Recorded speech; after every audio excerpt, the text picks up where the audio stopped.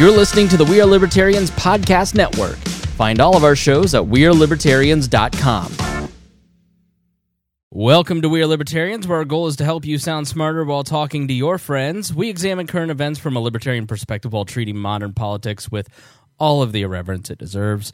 We toss out the screaming heads and put people before political parties and give context to the news to make you think. My name is Chris Spangle, and this is a special series on We Are Libertarians called The Swamp Explained. And my co-host is Rob Quartel, a 45-year fly-on-the-wall in Washington, D.C. He's worked for Republican presidential campaigns, government agencies like the EPA, and has been confirmed by the Senate to the U.S. Federal Maritime Commission. He's also been a candidate for Congress and Senate, and given his experience and iconoclastic viewpoints, Rob gives us great insight into the swamp that makes up our nation's capital. And, you know, most libertarians, which make up probably most of our listeners, don't really, they like to dehumanize the swamp. And so one thing that we like to do here is explain the swamp, understand the swamp, so we can dismantle it. And that, first and foremost, begins with seeing not as the enemy, but just people with different ideas than you. And so that's kind of what we talk about here. And that's going to be put to the test today, Rob. Yes. Because the first person that we're talking about, we're going to talk about 9/11 and war and perpetual warfare, I'm sure will come up. But, John Bolton was just fired, quit the administration. We've had a couple of these. Most notably happened with Roger Stone when during the campaign, Stone said, "I quit." No, I fired him.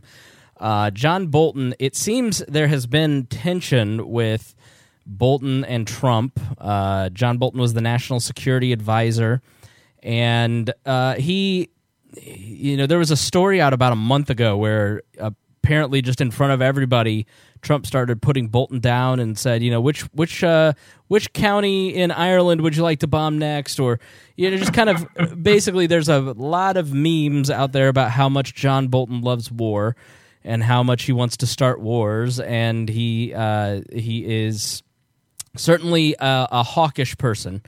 And so when libertarians talk about John Bolton, to humanize John Bolton, it's I'm being completely scandalous right now on this podcast, Rob. You may not know, but let's start with John Bolton, the man himself. Do you know him at all, or do you know people around him? No, I don't know him, but I know a lot of people who know him, and he's. I actually thought it was a little odd that Trump picked him. I think he was auditioning for the job on the TV in defending the administration. But he's always been considered a very hardliner. He was in the George W. Bush administration. He's been in other Republican administrations. He's a very smart guy. He has a reputation for not suffering fools gladly, and fools would be those people who don't agree with him. Yes. And so the guy across the room, the guy with the orange top, might have not liked being in that category. What I find interesting, at first, it's interesting that Trump hired him in the first place, because Trump said we were going to get out of all these wars. Yeah. And that he won partly with his base, because that, I think that, a lot of Americans on what is the so-called populist side, really, they're kind of tired of these wars. They should be tired of these wars. Afghanistan's going on for 17 or 18 years, and we still haven't won or solved it. First of all, we don't put enough resources in it to do it, but we're unlikely to do that. And that's a very American thing, to not like to be in wars. Remember, that's when we were founded. That's what we were trying to get away from, being in foreign wars and entanglements and everything else.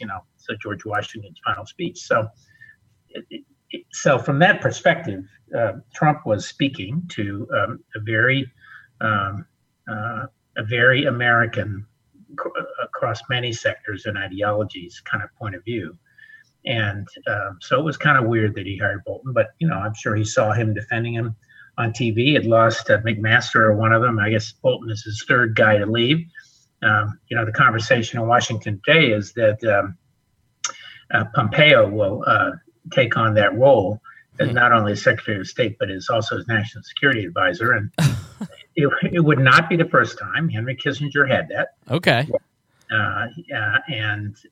So it's certainly not wrong. The problem is that, of course, the national security advisor is supposed to be sort of like a conductor of the orchestra of foreign policy among all the intelligence agencies and the State Department and the aid agencies and all of these things, and to be a neutral arbiter. And so I think it's a little hard it would be hard for Pompeo to do that, to be neutral and an arbiter.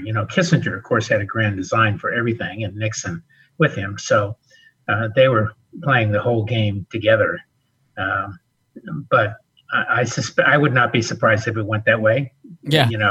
We've got a guy running OMB who's also running one of the consumer agencies, Consumer Finance Protection Agent. I can't remember which one it is, CP, whatever. Yeah, the Warren Bureau. CFP something or other. Consumer Financial Protection Bureau. Yeah, right. And so he's doing two jobs, which I'm not sure is legal, but it's clearly being done in this administration. And maybe one might observe that Trump never ran an organization that had a span of control over about 10 people. So maybe that's what he's aiming for in the federal government. Yeah, his personal, he runs a small business. It's got a lot of, assets and money, but right. It really was, in terms of people, he's now managing the largest organization on earth. And boy, is he not doing great at it. So is that the origin? Well, what do you know? What kind of historical perspective can you give on this position of National Security Advisor?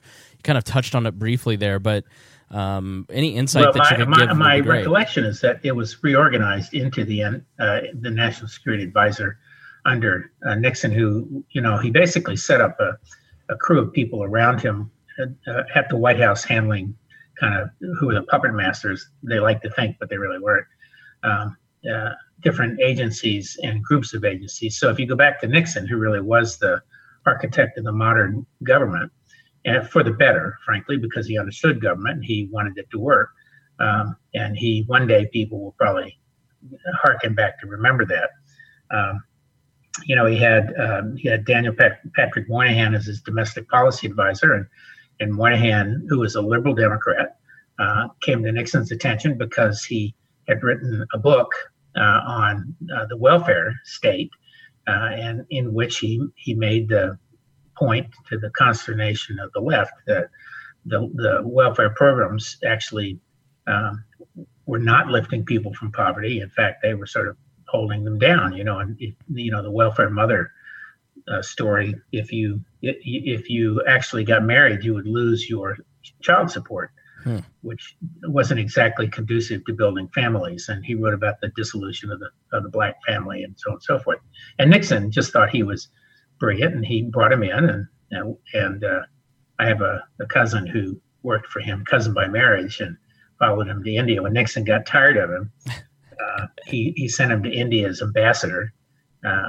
Where he did a fabulous job and was, to this day considered the greatest ambassador, along with John Kenneth Galbraith from the Democratic side. But so Nixon wanted to have, he wanted to have super agencies, and I can't recall how they had put them together or what his plan was. It never happened, but he did consolidate agencies, and that was pretty important. And so all of this stuff in the White House, trying to manage the messaging and managing the policy, most of that originated in Nixon.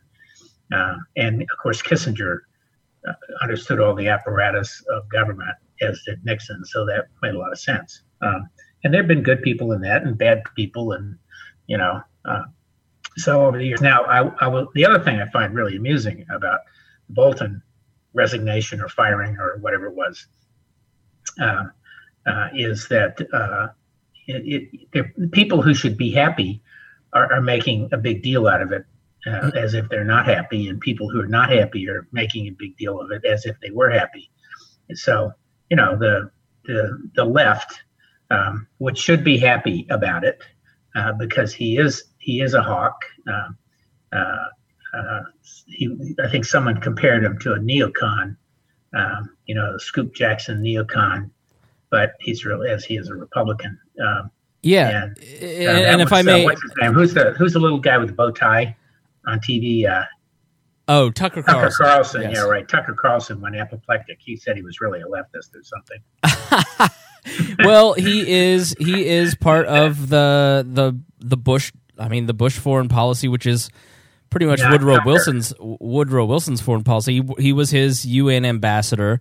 Right. He has advocated for regime change in Iran, Syria, Libya, Venezuela, Cuba, Yemen, and North Korea. Right.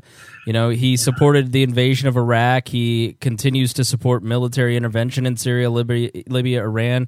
Like, he rejects being called a neocon, but in terms of the Bill Kristol,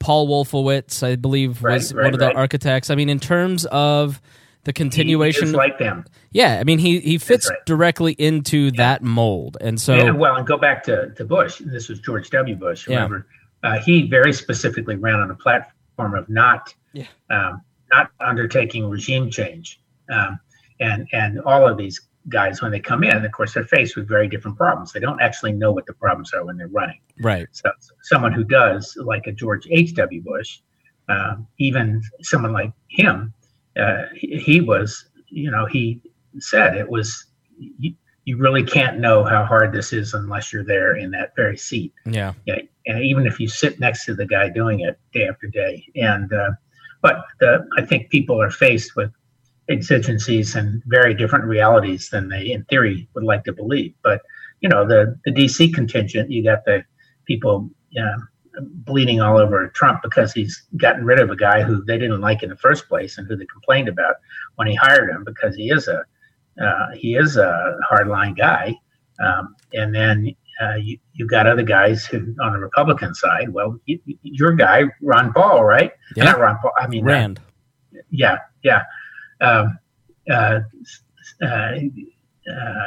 Was, of course, delighted because he didn't want to get involved in any foreign wars either. So that's the interesting thing about Trump, and that was one of the alluring things about Trump for a lot of libertarians, which a foundational portion of libertarianism is being anti-war. It's the book Crisis of Leviathan by, I think it's Higgs, basically documents the growth of the federal government and executive power in wartime, and that's what expands over the course of American history. It just is the justification. You look at we're not celebrating the 18th anniversary of 9/11 yesterday. This is September 12th, 2019, and it's the 18th anniversary, which means that if you were born on September 11th, 2001, you now can. You could at 17, but there's soldiers now who are serving in Afghanistan who were not alive for 9/11. It's called the Forever War. It's the longest war in American history, and if you look at the realities of the Afghan war, the Iraqi war, like there's just a continual presence of the American military around the globe. And I think Americans are largely tired of it if they pay attention to it. And the Bush doctrine of we're going to spread freedom to these countries is just patently false when ISIS and Iran now control, Iraq, Afghanistan. Well, the Taliban I'm still not in charge. so sure that I really don't think that was the fundamental reason that we went into those wars or most other wars for that matter. Most of it has to do with the perception of what you need to do to protect yourself first, and then it's all dressed up, and it's lipstick on a pig to say it's to bring freedom and liberty to everybody else. Now, there is, as you well know, a lot of academic and real world research that shows that democratic states tend to be less warlike, but they also have a harder time organizing depending on the environment. And this country is pretty unique. In that respect, in fact, the founders of this country worried in the 1820s and 30s, what would they do as we got bigger and bigger? Could they manage a population that spread across all these geographies? And then they didn't have time zones per se. And then along came the telegraph at about the time we hit the West Coast. And that was the telegraph was viewed as the great unifier. that would make us all be able to have the same information all the time and at the same time, so we could make the same deliberate, brilliant decisions that we always have made throughout our history. But Bush, around 9/11, the issue there was, how do you go after the Taliban? And they, at the time, were the government. Remember some of the things that happened prior to that. Remember they blew up, destroyed one of the oldest statues on the planet at the time, which outraged cultural anthropologists and art historians and everybody else, as well as many Afghans. But so they were already on the radar for a number of other things. But and the question is today, what are you going to do? Well, the Taliban was created, many would argue, by the U.S. CIA in order to fight the Russians, who then occupied Afghanistan and were eventually kicked out. It's sort of you reap what you sow sometimes, and they like to compare themselves in a way to the Vietnamese in the 60s and 50s, 60s, and early 70s from the North, who were simply, in their mind, trying to create their own unified country and kick out the colonial barbarians. But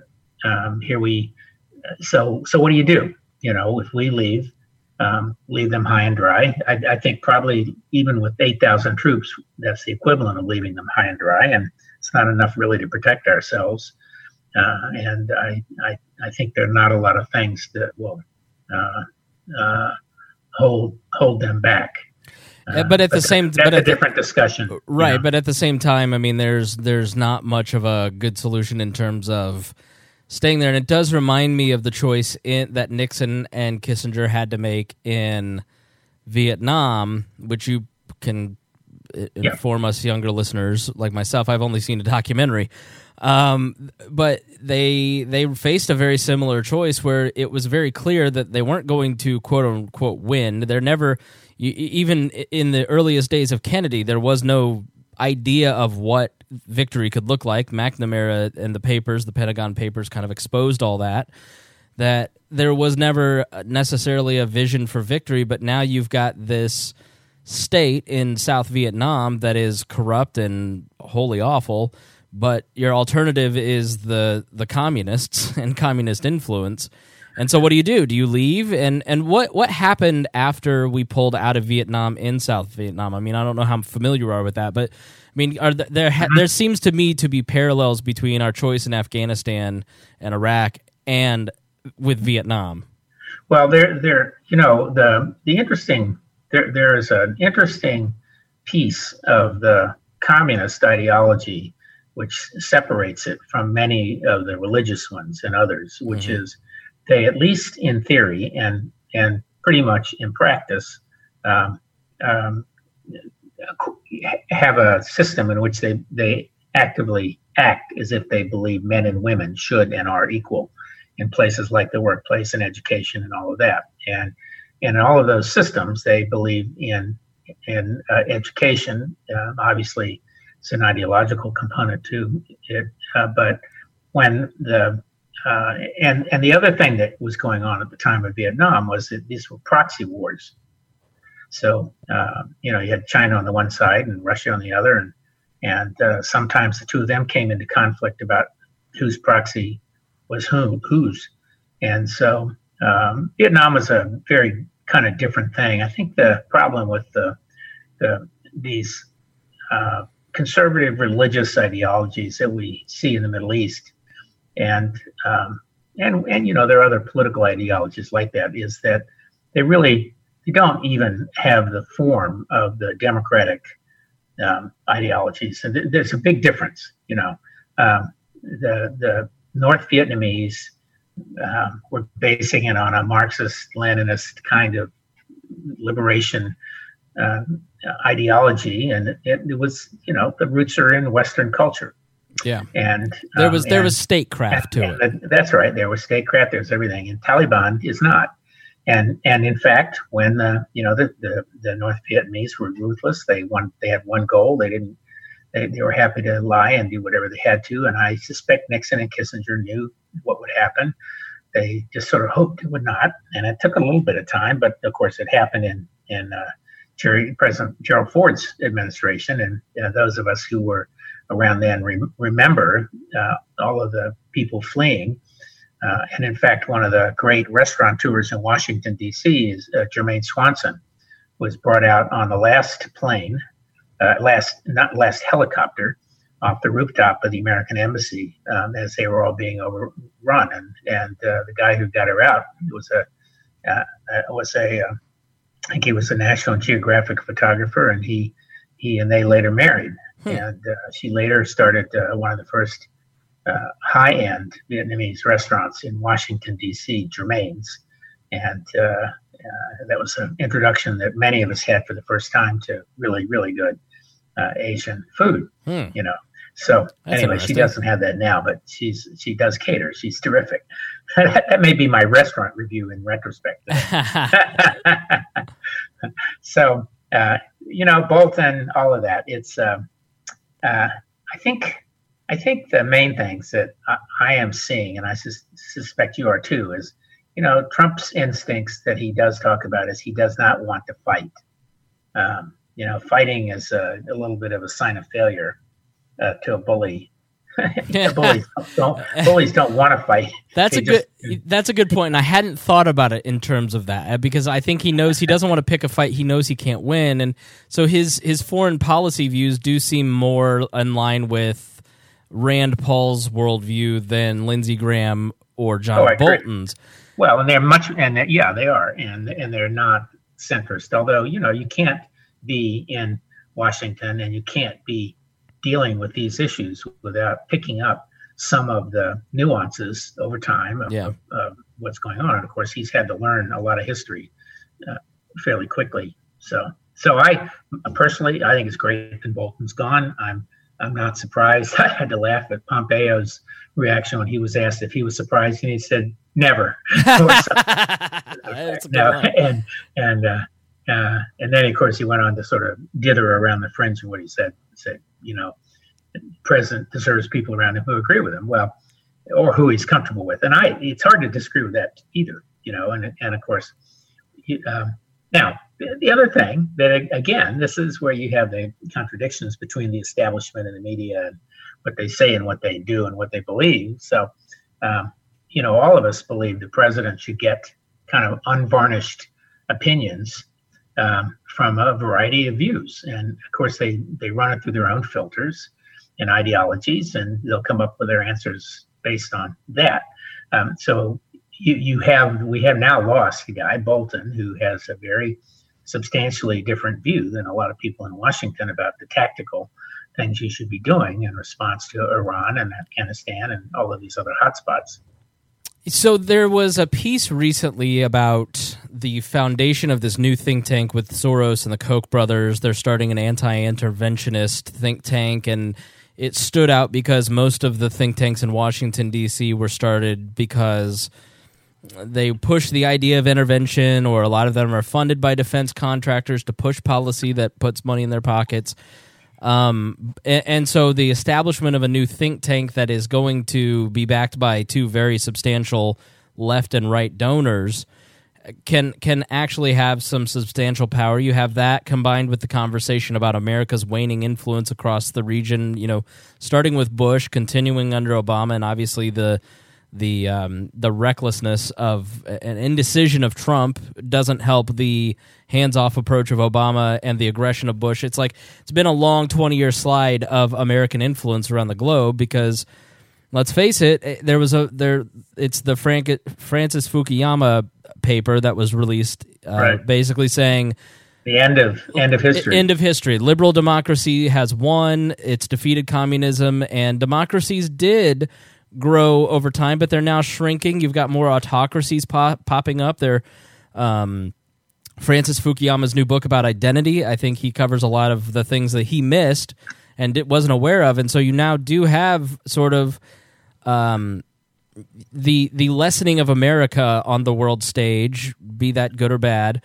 But and so my question is that, is John Bolton the last of a certain type that we're going to see in Washington, D.C. as policymakers move away from Wilsonianism, which is basically intervention in foreign affairs to influence those nations on American ideals?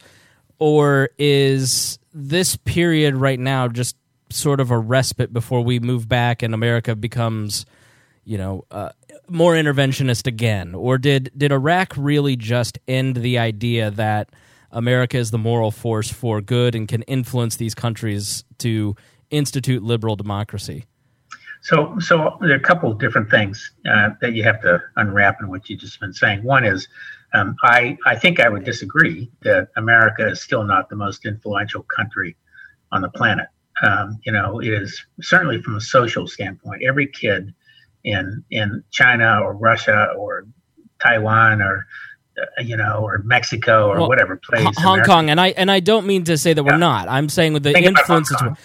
Hong Kong's waving the American flags. Like the ideal of America is very strong, even if our military and I think I actually am a little suspicious of waving the flags over there. I suspect. I don't want to believe it, but I suspect that the Chinese government planted people with those flags so that they could say it was an American influenced demonstration, which they are saying, which they would use as a pretext for invasion. So I'm not quite sure, but they do look to the U.S. for support, and I think people are constantly disappointed when we do not provide it. So that's one thing. And if you think about immigration itself, we are still where everybody wants to come, and they want to come because people on the outside still believe the American ideal, even if we understand ourselves that everything doesn't, that we're not as mobile as we used to be, and we still suffer from too heavy mortgages and everything else, so people can't sell their house and move and things like that. So I think most people on the outside believe in the larger American dream, as I think do most Americans when they're not worried about the day to day, or intellectualizing it. On the issue of wars, though. Again, it comes down to a desire to control your own fate. Do you want to just sit there while terrorist cells, bomb your friends and allies, or sit there while they send people on airplanes over to see us and run into the 2 World Trade Center towers, which is essentially, what happened? We were not dealing with that issue at the time, and so. Do you give money? Do you give education? What do you do? And so I think we're not in a world any longer where we can be disengaged.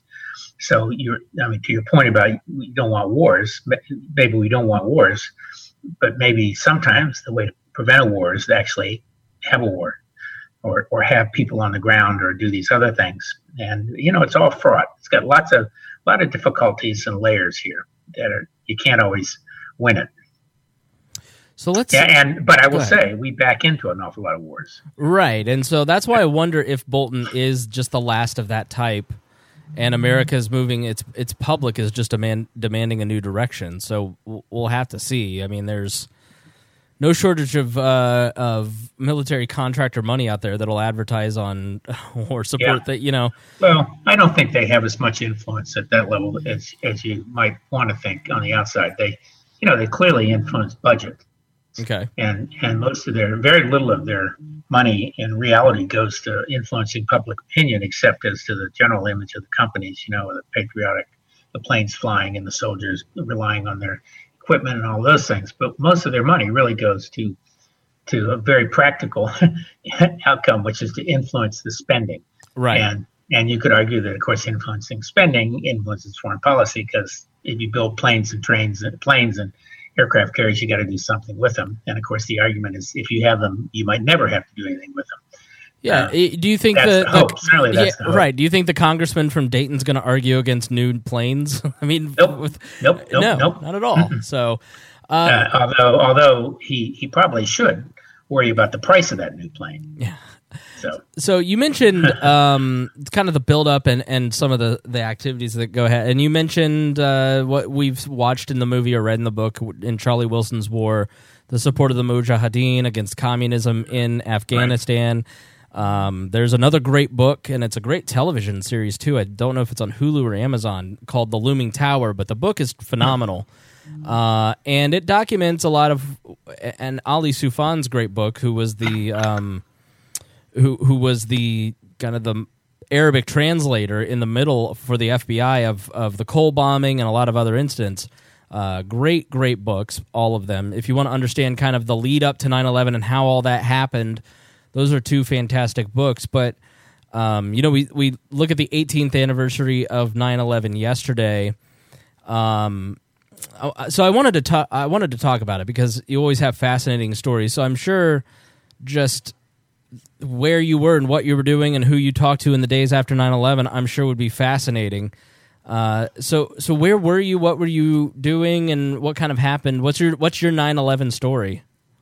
It's probably like a lot of people in Washington. I got on a plane on the morning of 9/11 to fly to the West Coast. And my wife had flown out the day before. She was then head of Discovery Channel retail stores and was visiting the store. And they were having a meeting of all the staff out there. So she had gone the day before, and I left that morning. And I had actually not seen my kids that morning. We had a live-in nanny at the time, and she got them to school and everything else. And as we I was going to change planes in Chicago, and as we approached, the stewardess says, "Well, we're not leaving. There's been a big accident in the World Trade Center, and a plane hit the tower." And of course, everybody began speculating. And I remember getting off the plane and hearing that as I'm getting off, I'm seeing all of the monitors around showing the plane flying into the tower. And I was carrying one of these gigantic, clunky cell phones. And my reaction was, "Oh, cripes, I may be stuck here." And I literally called Amtrak. And after quite a wait several times, I got through, and I reserved a train from Chicago down to Washington, D.C.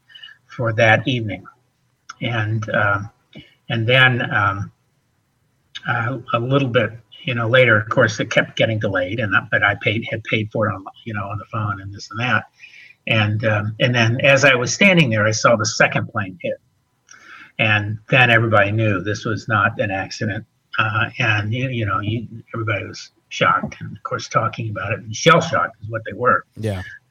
I got I managed to get myself to the train station and onto the train, and of course you're getting snippets of information as you go, and the TV by then, they sort of knew it was probably a terrorist attack, and it took something like 18 hours to get back to Washington because the train had to stop everywhere, and it was stopped by other trains being pushed back and all of that, and I finally got there. But while I was at the airport before I left to get to the train station, I tried to call my wife, who was in California, and I could not get the hotel. And then I tried 6 or 8 times to call home to get hold of the nanny, and I finally did, and told her that I was fine. That she knew I was on a plane to California. Yeah. And she went to the school. My kids went to a private school in Northern Virginia, and so they completely locked it down. There were any number of people on those planes or in the Pentagon who had kids at this school, and I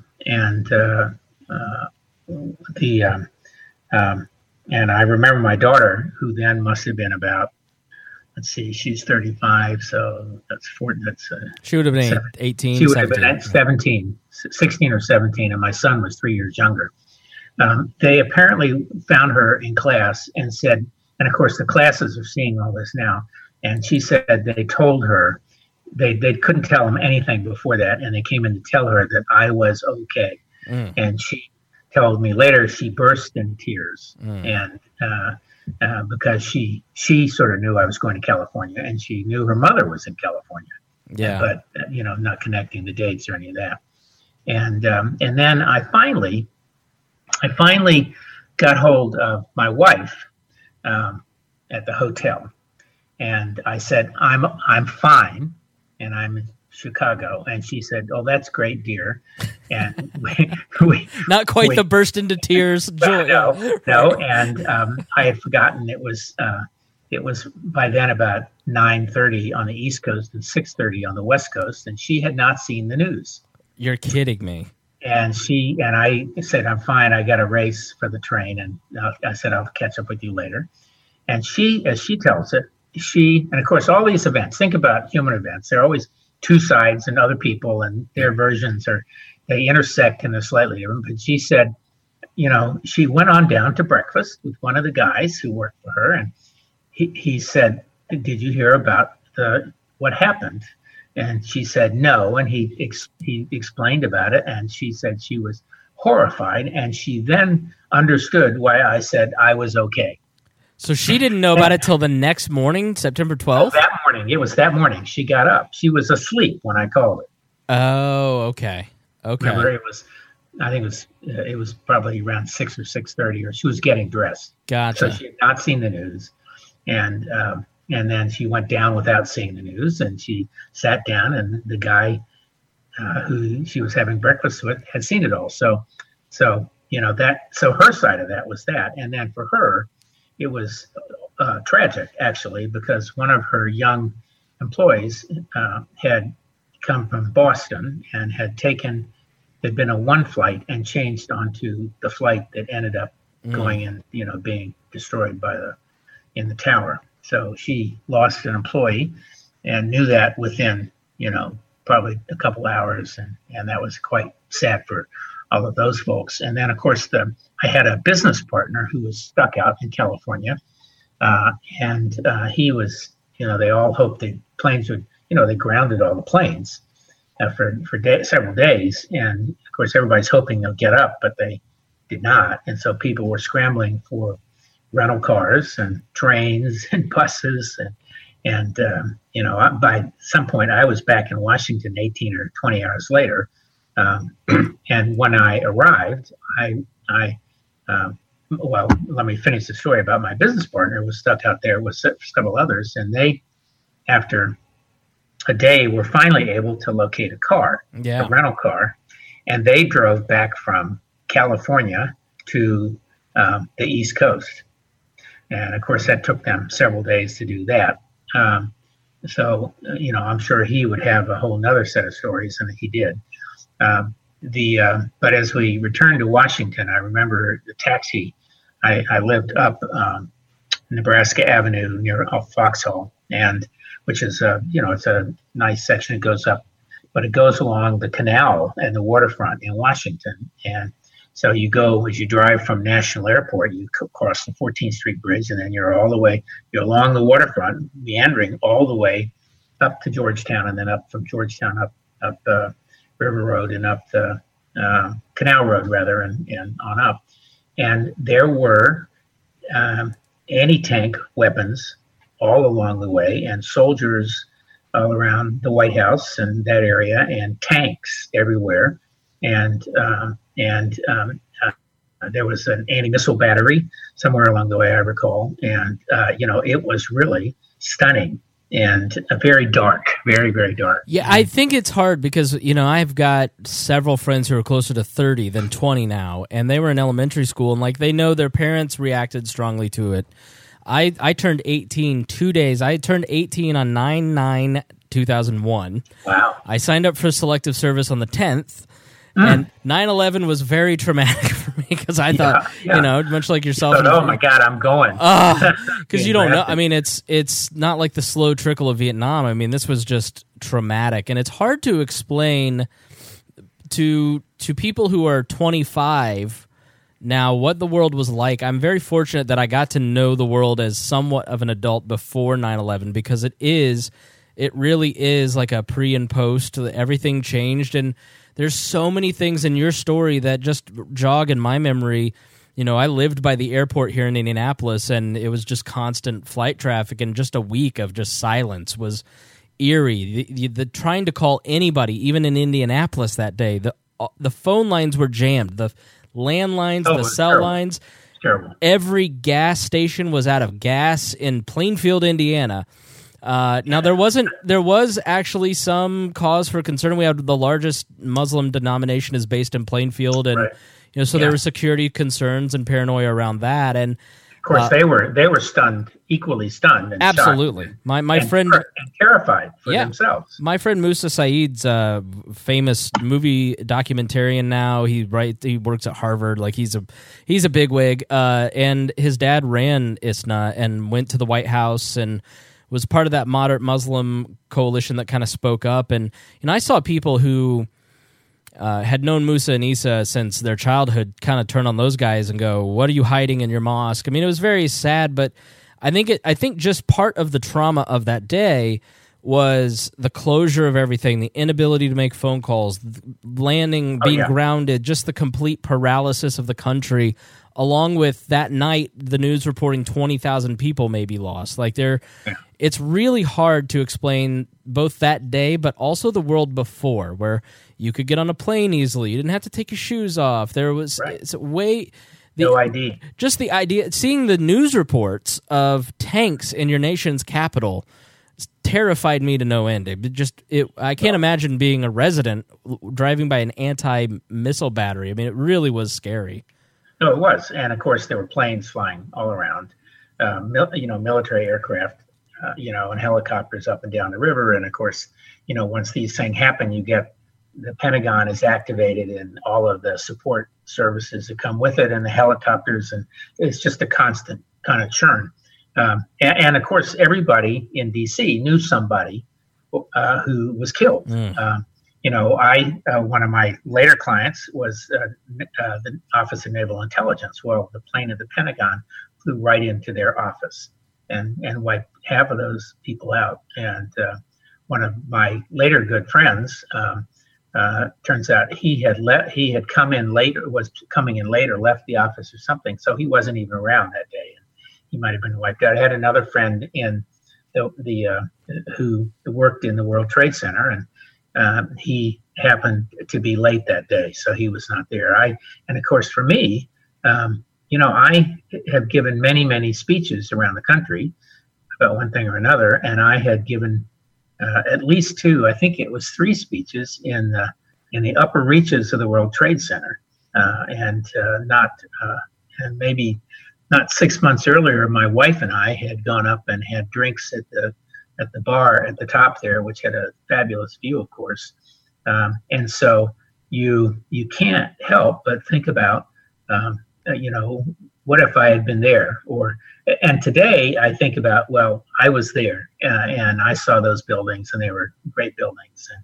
And that's an experience that you will not have, and right. No one born after that will have either. It's a piece of history that is both wiped out and a piece of history that is now created in that. And and you run into people, and we just about everybody knew somebody who, or 1 degree separation from somebody who died if you were in Washington. And of course, there were some really big tech executives and other people, just sort of everyday people on those planes. And of course, the other thing is you sort of ask yourself, how would I have reacted?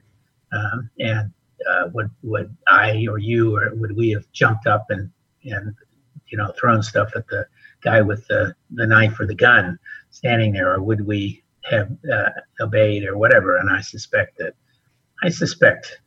most people would do what most of those people in those planes probably did, which is when they realized what was happening, they did something. Yeah, I mean, the idea, I think, is that on Flight 93, Todd Beamer and the rest of them, the Let's Roll guy, I mean, it's that they crashed that plane so it wouldn't hit the White House or Capitol building. I mean, they're of course, the White House had prepared to shoot it down.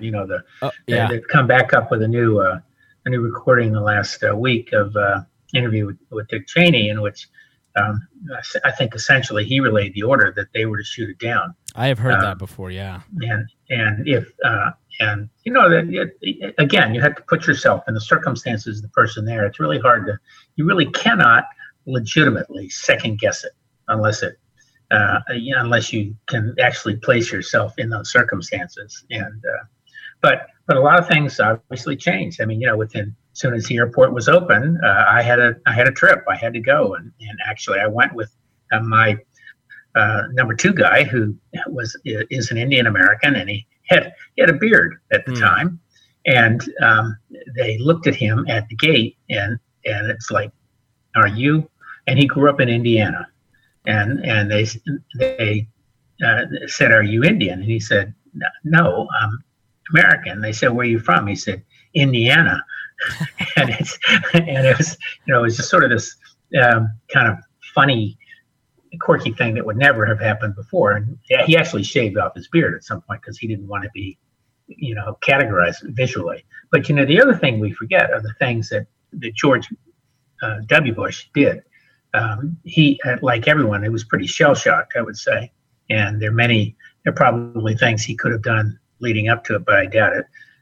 But one of the most important things he did, which distinguished him from the kind of president that he and Bill Clinton and George H.W. Bush and Ronald Reagan and Obama and all these other people are, the predecessors to Trump, is that he went to the mosque on Massachusetts Avenue and made the point of making the point that this was not Muslims who did this. This was terrorist radicals who happened to be that, and that he did not want American Muslims or Muslims anywhere to be painted in the same as these guys.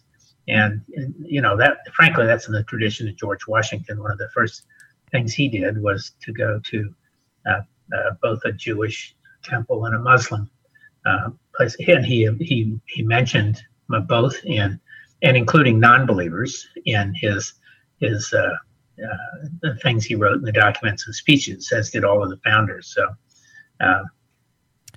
so this is that was a very distinct period of history in that respect too. And then they went on, but I think getting on planes, for me, the worst thing was the TSA taking your shoes off, and I just used to piss me off every time I go to the airport, and I was there a lot because you had to take your shoes off and walk on this slimy floor that no one cleaned, and they had no idea what was on it. And of course, they didn't have any real reason then to make you take your shoes off, because they didn't have the liquid stuff. But right, you must have pre-check, because us plebes still are taking it. You don't? I do not. Okay.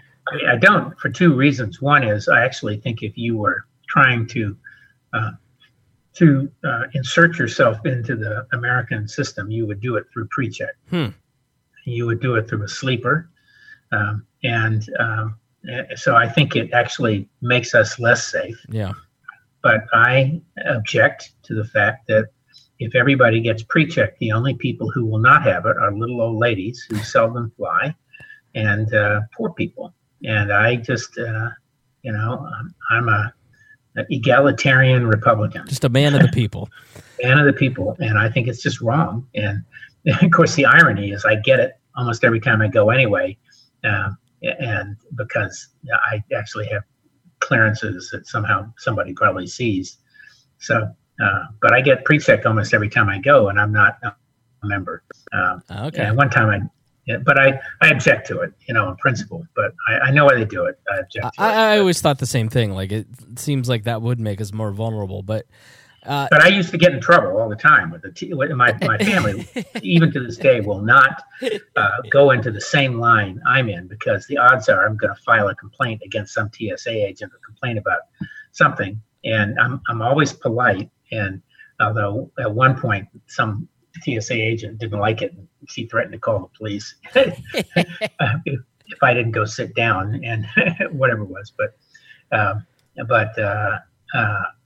I probably filed so many complaints about their behavior and rudeness. And that's one of those little signs that you're a libertarian, is hating the TSA probably. and fighting with them. That's like that, and a Star Wars bumper sticker means you're practically a member of the party. Well, I really believe public servants should be polite. I used to, some wise ass public servant would do something or be, and I always used to say, well, wait, who do you think you work for? And they look at me like, whatever. And I say, you work for me. And they say, no, I work for John so-and-so. I say, no, I'm a taxpayer. So I pay John and I pay you. And I pay more than most. So anyway, they actually gotten their act together better in the last couple of years, I will say. We're still doing the stupid shoe thing, though. I don't know why. I know. One guy in Detroit ruined it for everybody. Bark orders too, and I find irritating. I today, more often than not, someone will bark an order and I'll say, try please. Yeah, it really just is and they look at you dumbfounded. It's the principle of the government. The federal government is touching your body. Like, it's the only time in most of our lives that regular your stuff. It's just everything. It's invasive. Your junk, I guess it is, right? It's one thing if it's a private organization, but I don't know. I'm with you. One thing about that. You're coming off of the Clinton impeachment. You're coming off the divisive 2000 elections. Yeah. And then you have on September 12th, it wasn't for show. It was like a genuine outpouring where all the members of Congress come out and sing. Now we all looking back, as we talked about in our Homeland Security episode, when all the politicians are in agreement, that's when you know you're going to start losing rights. Should be right. But there was a sense, and this is maybe the only time in my entire life, because I was 18 and it's just been downhill ever since. It's the only time where I felt a sense like George Bush is my president. This is my country. We're all in this together. That sense of a large communal belonging, no matter how many times Barack Obama tried to say, we're all in this together. It's like I never had that connection that I had with Bush in those days afterwards. And I think that it's hard to explain to an 18-year-old now what a moment of true bipartisanship or belonging, not bipartisanship. I mean, I just think everybody in those days afterwards, we were on the same page. And that's the last time that I really feel like we were on the same page. Well, but again, some of that, yes, I agree with you. But as you're saying this, I was thinking about there's certain moments that make you feel good and proud of being an American. So, for example, what actually flashed through my head as you were saying that is John McCain, the night of the election, when he knew he had lost and had called Obama. And instead of going out and crying about unfairness and everything else, he said, I am so proud to be an American for what we have done tonight. And of course, he was referring to the fact that we had elected the first African American and sort of gotten over some of these biases. So I agree with you on that. I had the same when Obama walked out on the stage in Chicago. That was a moment when I was proud of America for having studied civil rights, getting to a place where we would elect a black person president of the United States. Like, I do agree with you. That was one moment for me as well. Yeah, and McCain making the point of it is even all the more interesting given the politics. So, but I think, of course, once you start talking policy, that's when the rubber meets the road. And of course, within days, we began the debates over, what to do and would we strike? Would there be a war? So on and so forth, and preparations for retaliation, which didn't happen immediately, as you know, and was well thought out in that respect. And then, of course, that whole retaliation got kind of co-opted by the go after Iraq as well, and then the creation of the department. But if you just think about, for me, the most negative consequence of all is a real loss of individual liberties, civil liberties that are under a threat in all sorts of ways. And I have said to many people, I am less anxious about Amazon or Google or anybody else having my data. I don't particularly like it, but I am absolutely petrified of the U.S. government having it. Yeah. And it's not because I don't trust my government or the people in it. I know the law enforcement people at the federal level are very cognizant of what the line is, and more so obviously than the president many times, and they're careful about that because they're professionals. But it's there's this line, and the debate now is on facial recognition technology. How much should you allow it for law enforcement or cameras and so on and so forth? And I cannot help but think back to when I was younger than you, but not much, when the Soviet Union was a major threat, and you had East Germany and the Stasi and people reporting on each other, and everybody had to have identification, and we used to sort of thumb our nose and joke about that, as communists, but we do all the same kind of thing, and we talk about we talk about the Chinese and their what they do, and the reality is it's kind of a matter of degree. When Trump is saying we're going to use your Alexa to see if you can keep your gun through red flag laws, it's like, who amongst us hasn't had a fight with a significant other, or right. Once you gather every piece of data, all you have to do is have a narrative, go back and find the data points to prove your theory, and you can make anybody look any way you want. And that's really the danger of it, of the mass collection. We ought to really do an episode on that, because with your tech background, I'd be interested to hear more about that. The illustration of the dilemma between when the Chinese execute somebody, they always say they were executed in accordance with the law. Right. But there's an insurance company ad I see, and I won't name the company, but the fellow doing it sits in the middle of the road, and he offers that if you allow the insurance company to put you on this program, we will monitor your driving and we'll get you better rates. Of course, what it'll really do is get you worse rates, because right now you're probably there's a rate based on the median or something like that, and experience. But let's take your dad to monitor how badly you drive. I don't want it on me. No, I don't want my health insurance company monitoring my debit card purchases. Oh, well, you ate at Wendy's 3 times last week. I think there's a very real scary, but we need to start wrapping up. So that always leads to the Diner's Guide to DC. And this is where Rob gives us a great spot. So if you visit the nation's capital, and if you haven't, you should, because it's an amazing place and very interesting. When you're of course going to get hungry or thirsty. So what are some things or some places that people ought to check out when they're in the nation's capital? Well, I had not thought about this in advance. I've given you some of my latest ones, but I am next week going to one of my favorite bars. It's called Jack Rose. It's a bourbon bar. It's at the bottom of it's 19th Street, 18th. It must be 18th Street.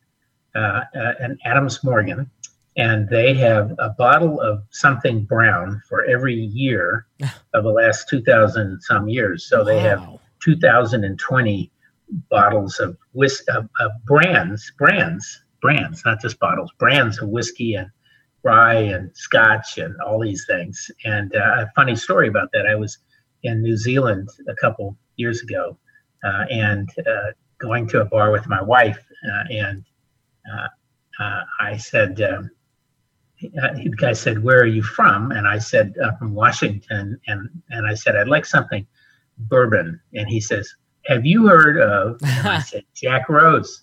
And the answer was yes. That's amazing. So that was what he was thinking about. So this is a bar. They actually have a really good, they have a good meal there as well. You can get a good dinner and some great appetizers at the bar. They also have a speakeasy in the basement where you can pay a nice fixed fee and get, I think you buy 3 drinks and get 3 drinks and 1 free.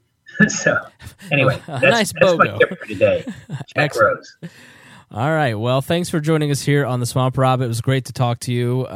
Love that we're getting to speak more frequently. And I know the listeners really love these episodes. They get insight that they don't normally get anywhere else, really. Yeah. Tell them to follow me on Twitter. Okay, what's your Twitter handle? I don't know what my Twitter handle is. I'll look it up. I'll put it in the show notes. Look it up, put it on. All right. I am starting to tweet on a number of things, ranging from the Jones Act to interesting articles on physics in the far reaches of the galaxy. So excellent. All right. Well, it was a pleasure to talk to you, and thanks to everybody for listening to this episode of We Are Libertarians. We'll talk to you next week. All right. Thanks.